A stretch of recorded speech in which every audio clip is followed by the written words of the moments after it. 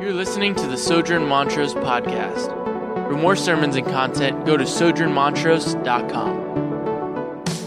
All right, so let's dive right into John chapter 1. Now, just to kind of set us up for where we are at in the text, let's just understand this. We're at the very beginning of the Gospel of John. So the Gospel of John is one of four accounts of Jesus' life and ministry, right? And they all kind of tell different perspectives, different sides of Jesus' character, what he did, what he accomplished, what he preached, what he said, and who he was. And so we're here at the sort of the very beginning of one of those instances. And really what's taken place before we arrive at what we read this morning is that there's a man named John the Baptist, not the author of this book, just happens to have the name John, who essentially prepares the way of the Lord.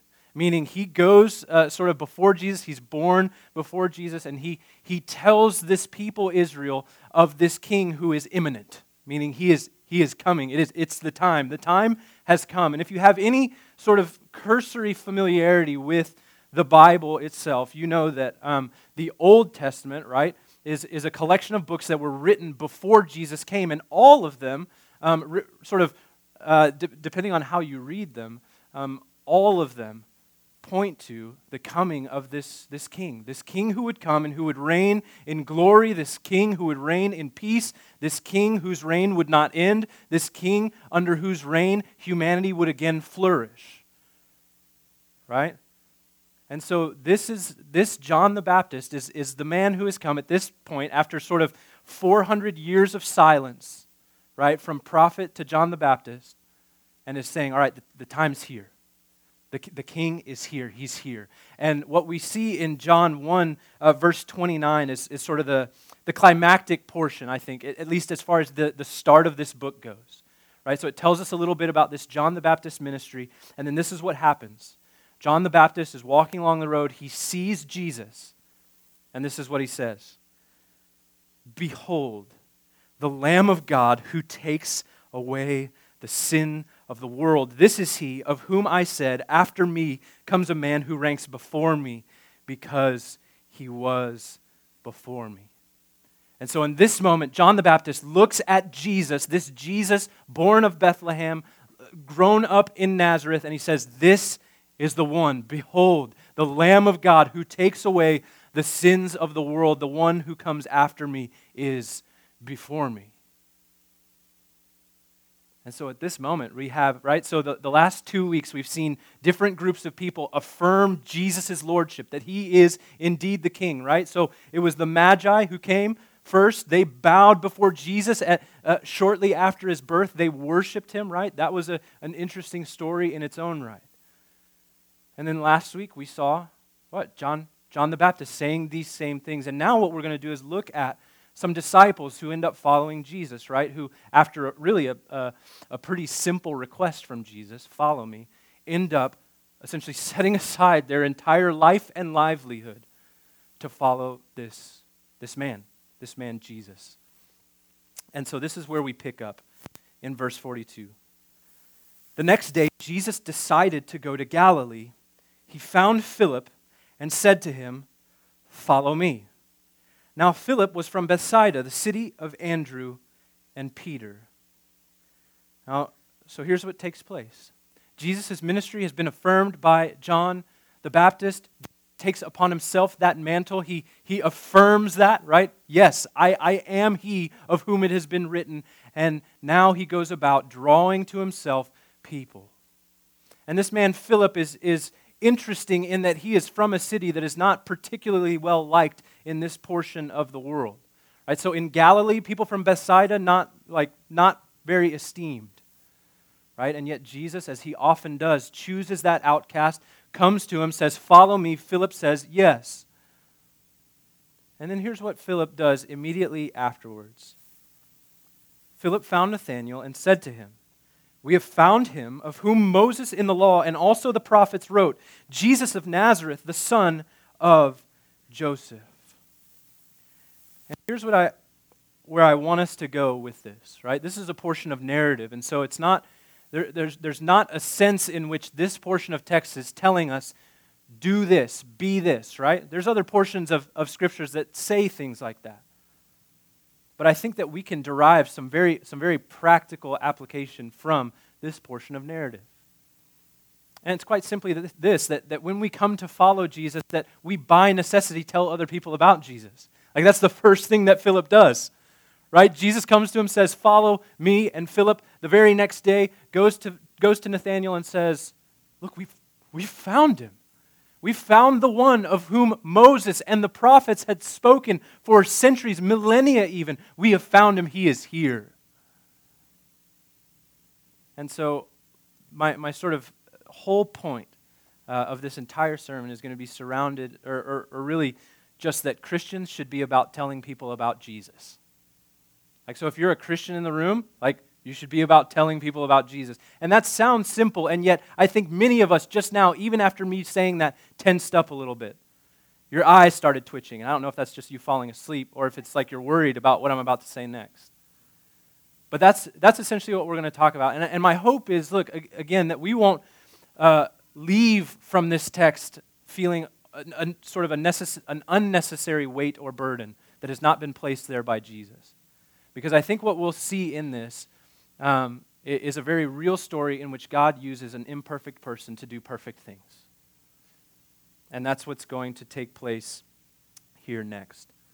But first, let's ask ourselves why. I mean, why would Philip do this, right? I mean, Philip is just a regular guy that Jesus, a man who's not quite well known at this point, comes to him, says, "Follow me," and Philip says, "Yes," and not only that, but I'm going to go essentially shout it from the mountaintops that this man, this Jesus, is here. And I think we have to understand, like, again, just the prolonged wait that the people of Israel had to meet this Messiah, this King, this Jesus. Right? So you think about the fact that, that it really has literally been millennia since they had first heard that there would come this king, that there would come this person who would set all things right, who would restore good order, who would bring the people back to their God, who would reconcile that relationship. And then you think that, again, sort of year after year of it going on and on without having seen this person, without knowing, maybe even doubting, like, is this even true? Are these prophecies true? Is what has been promised us real, or have we set our hope on false ground?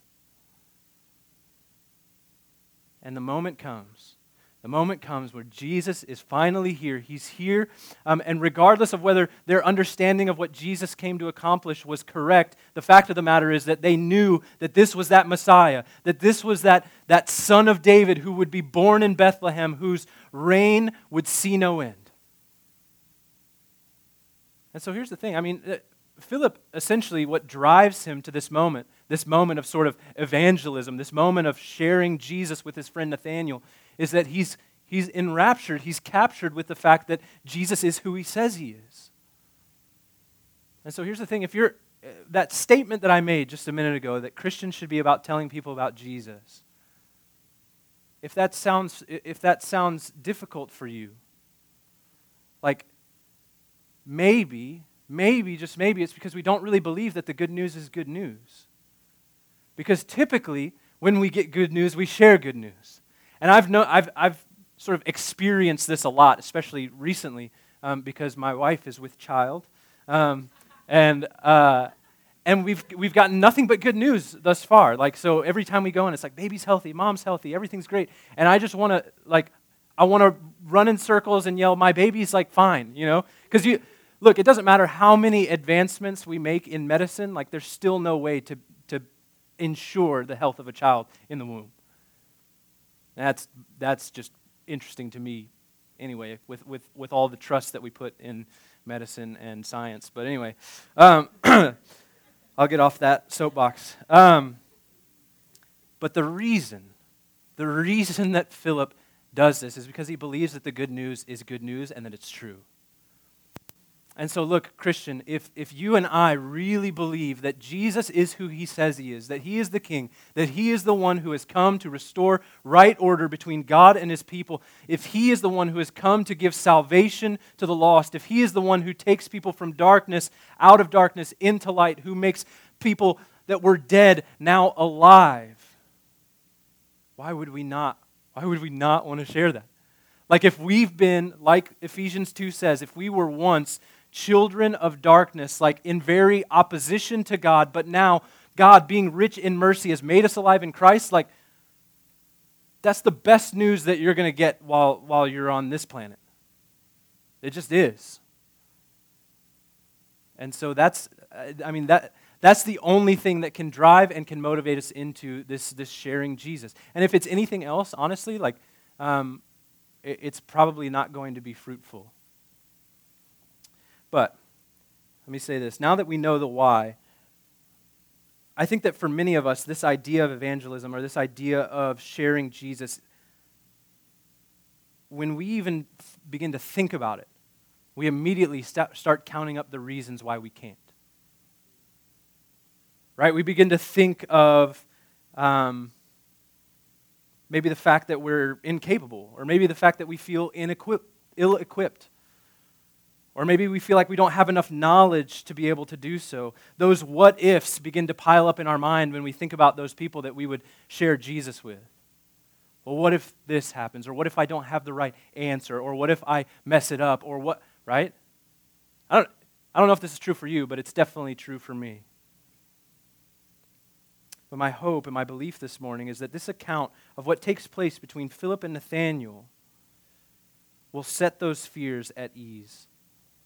Because the appeal that Philip gives to Nathanael is nothing short of incompetent.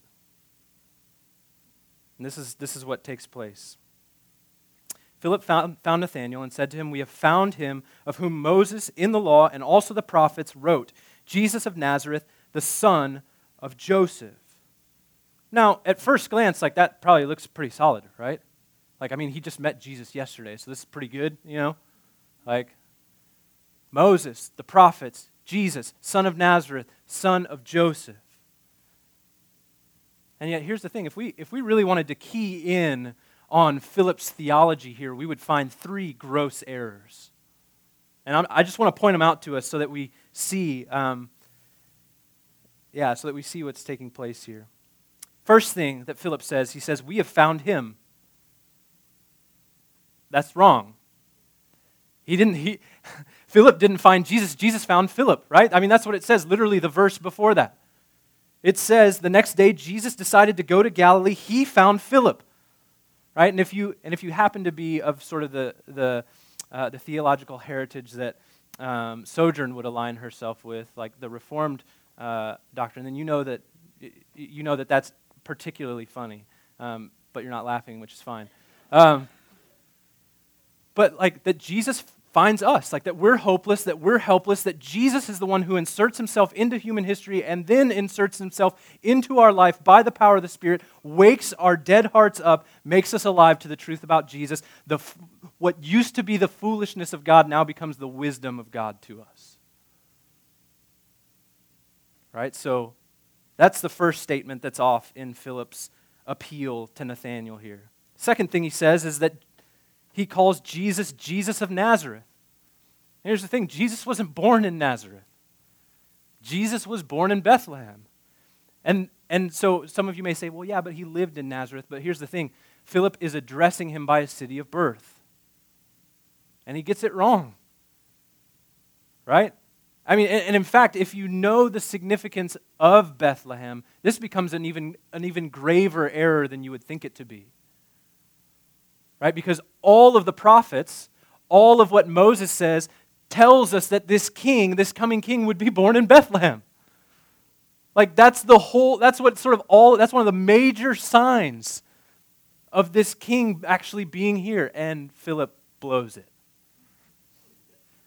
All right, the next thing that Philip messes up, he says, the son of Joseph. Well, no, he's not.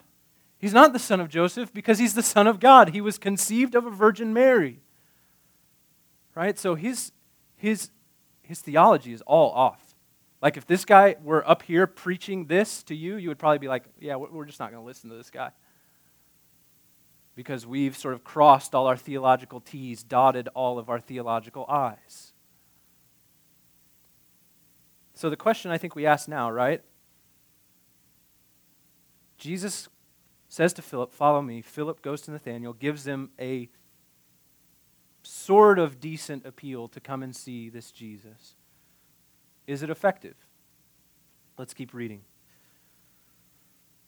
Nathanael said to him, can anything good come out of Nazareth? Here's where you see that Bethsaida-Nazareth rivalry. Can anything good come out of Nazareth? Can anything good come out of Dallas? Sorry. Had to do it. Philip, I'll give you a minute to recoup there. Can anything good come out of Nazareth? So, Nathanael's response to this great gospel appeal from Philip is, really? Nazareth? That's all you've got for me, Philip? Like, I don't for a second buy this. Right? This is that horrifying moment that probably all of us have nightmares about when we think about sharing Jesus with someone. Well, what if they just outright reject it? You know? What if they answer like, really? 33-year-old Jewish carpenter dies on a Roman cross, and you're telling me that's effective for my salvation before a holy God that I don't even believe in? That's essentially the response here. It's one of those moments where you're like, man, I want to take a long walk off a short pier before this conversation gets any worse. Like, I disappear into the ground, beam me up, Scotty, whatever it is that has to happen, get me out of this situation. Now, surely, right? Surely Philip has some miraculous defense for his faith, right? A well-articulated presuppositional apologetics-based, theology-wielding, culturally adept, sociologically apropos rebuttal to this skeptic. What does he say? Philip said, come and see. That's it. That's all he's got. I mean, Nathanael's like, really? Really? And he's like, come and see. Yeah, come and see. That's all he's got. Like he's like, I exhausted everything on the first round. I got nothing left for you. Just come and see. That's what happens. That's what takes place, right? So this is almost like that horrifying moment when you're watching someone else tell someone about Jesus and you want to die for them or with them. You know, you want to just like, can we this like, you know, if you had like the click remote where you could, you know, go back 30 seconds or whatever and start over. That's this moment. Here's what happens next. Verse 47, Jesus saw Nathanael coming toward him and said of him, behold, an Israelite indeed, in whom there is no deceit. And Nathanael said to him, how do you know me? So here's what takes place, right? So Nathanael decides for whatever reason, maybe he's just bored or I don't know, maybe he's curious, right? But for whatever reason, he decides to come with Philip to meet Jesus. And Jesus, seeing him coming, says, behold, an Israelite in whom there is no deceit. And Nathanael's kind of like, how do you know me? Right? This is one of the, you know, it's almost kind of a rude response. It's like, hey man, like, how do you know my business already? This is weird. And so you've got kind of this rude response, and yet Jesus doesn't write him off. Jesus doesn't say, all right, well, forget you then. I'll find somebody else. No, he entreats Nathanael, and this is what he says. Before Philip called you, when you were under the fig tree, I saw you. And here's the watershed moment. Nathanael answered him, Rabbi, you are the Son of God. You are the King of Israel. Like, what just happened? Right? Because this entire story, Nathanael's like, nah, dude, I'm not in. And then he meets Jesus and he's like, dude, like, I don't know you. How do you know me? What is happening here? And then Jesus, with his omniscience, with his omnipresence, says, look, I've seen you. I know you, an Israelite in whom there is no deceit. I saw you under the fig tree. And Nathanael goes, his eyes, his heart, everything blows up. Not in reality, but Jesus just breaks down the door into his heart, and Nathanael sees Jesus for who he is. And he says, Rabbi, so he went from like utterly disrespectful to now incredibly respectful. He was like, hey, you don't know me. Oh, Rabbi, you are the Son of God. You are the King of Israel. Now here's the thing about Nathanael's proclamation. It's actually probably more theologically astute than Philip's. Like he just became a believer and he's already kind of got a leg up on Philip. And so here's the thing. This is an astonishing moment for several reasons. And I think there's really two kinds of people that we see here. Right? We see a follower of Jesus being faithful to what Jesus has called him to do, to call people to follow him. And then we see a skeptic who's willing in that moment to doubt his doubts, even if just for a moment. And so I want to talk to both of those groups of people this morning. I think, number one, if you're a skeptic, if you're in Nathanael's seat this morning, where you're like, dude, I don't know about all this, you'll notice how Jesus treats the skeptic. And I think this is, it's kind of shameful. It's kind of shameful that the church of Jesus is known for treating skeptics with a lot more disdain than Jesus is known for treating skeptics. But Jesus invites you in. He says, look, I'm here. You can ask me your questions, right? You can make those things known. There's nothing off limits, out of bounds for us because I am the way, the truth, and the life. And so if you're a skeptic this morning, man, like I would invite you to ask the tough questions. I would invite you to be among the people of God and raise the sincere doubts that you have, and we will pray and believe that he will reveal himself to you, just as he did to Nathanael here. That's ultimately why we do what we do, right? Like if you're a skeptic in the room, just know, like seriously, just know that we really believe all this to be true. And as crazy as that sounds to you, we believe it to be true. And so that means that we're going to act as if it is, which means we're going to like tell you about it. I mean, could you, if you had something that you were utterly convinced about, that you thought was utterly good news, and that you thought was utterly available to anyone who would take part in it, would you not share that with people that you loved and cared for? That's what's taking place when we share Jesus with you. It's not at all in any way to get you to conform to our moral standard or so that we can have more votes that lean Republican. It has nothing to do with that, and everything to do with the fact that we really believe that Jesus is the King of Kings, the Lord of Lords, and at the end of history, he will reign and rule over all things, all tongues, all tribes, all peoples, all nations, and we want you to join us in that place. That's what's taking place, honestly. And so we love you, we want to serve you, we want to care for you, and that is not contingent upon whether you say something that we think you should say, or that you are something that we think you should be. Jesus accepts people as they are. He invites their doubts, and he responds to them overwhelmingly with his grace and his kingship. Now, for those of us who are Christians in the room, again, I know because I feel this tension. But we must be bold enough to share this good news. If Jesus is the King, and the King really is here, and if the King really is coming again to establish his kingdom forever, then we should share that. But here's the thing. I think oftentimes we get in our own way and we think, I don't know enough.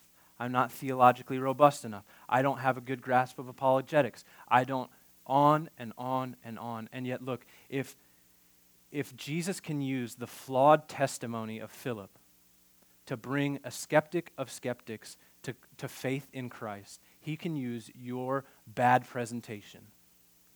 He can use your fumbled words. He can use your weak prayers. He can use all of that for the sake of his name. Why? Because he said he would do it. And so what's taking place when we have loved ones, people who we really and truly care for, that we are not willing to share the gospel with, really what we're saying is that I'm more concerned with how I'm perceived than whether or not this person will experience fullness of life underneath Jesus' reign and rule. That's what we're saying. And that's not true. But so here's the thing. I really do hope that as we look at really kind of how pitiful Philip's appeal is to Nathanael, that the Lord can and does use those things for his glory. And so as we sort of close out this morning, I want us to read the next couple of verses because I think that sort of just, it rounds it off really perfectly for us. It says this. I'm going to take sort of half of verse 49. This is Jesus' response to Nathanael. He says, "Because I said to you, I saw you under the fig tree, do you believe? You will see greater things than these." And he said to him, "Truly, truly, I say to you, you will see heaven opened, and the angels of God ascending and descending on the Son of Man." And here's what Jesus is saying, is that he's look, I've made the way. Like, I climbed down from heaven to be with you, and I will take you up there with me. Right? As we've been buried with Christ, so we are also resurrected with Christ. And these two words, which you'll see really all throughout the book of John, truly, truly, that could be translated also as the word amen. Which that's that weird word that we say at the end of our prayers that we're not 100% sure what it means. But amen essentially is let it be so. May it be so, right? So we say all these prayers, things that we want Jesus to do, things that we want to come to pass, and then at the end of our prayers we say, let it be so. Lord Jesus, let it be so. But Jesus here says it beforehand. And the reason that he says it beforehand is because he knows that whatever comes after that, he has both the power and the will and ability to affect that, to actually see it happen.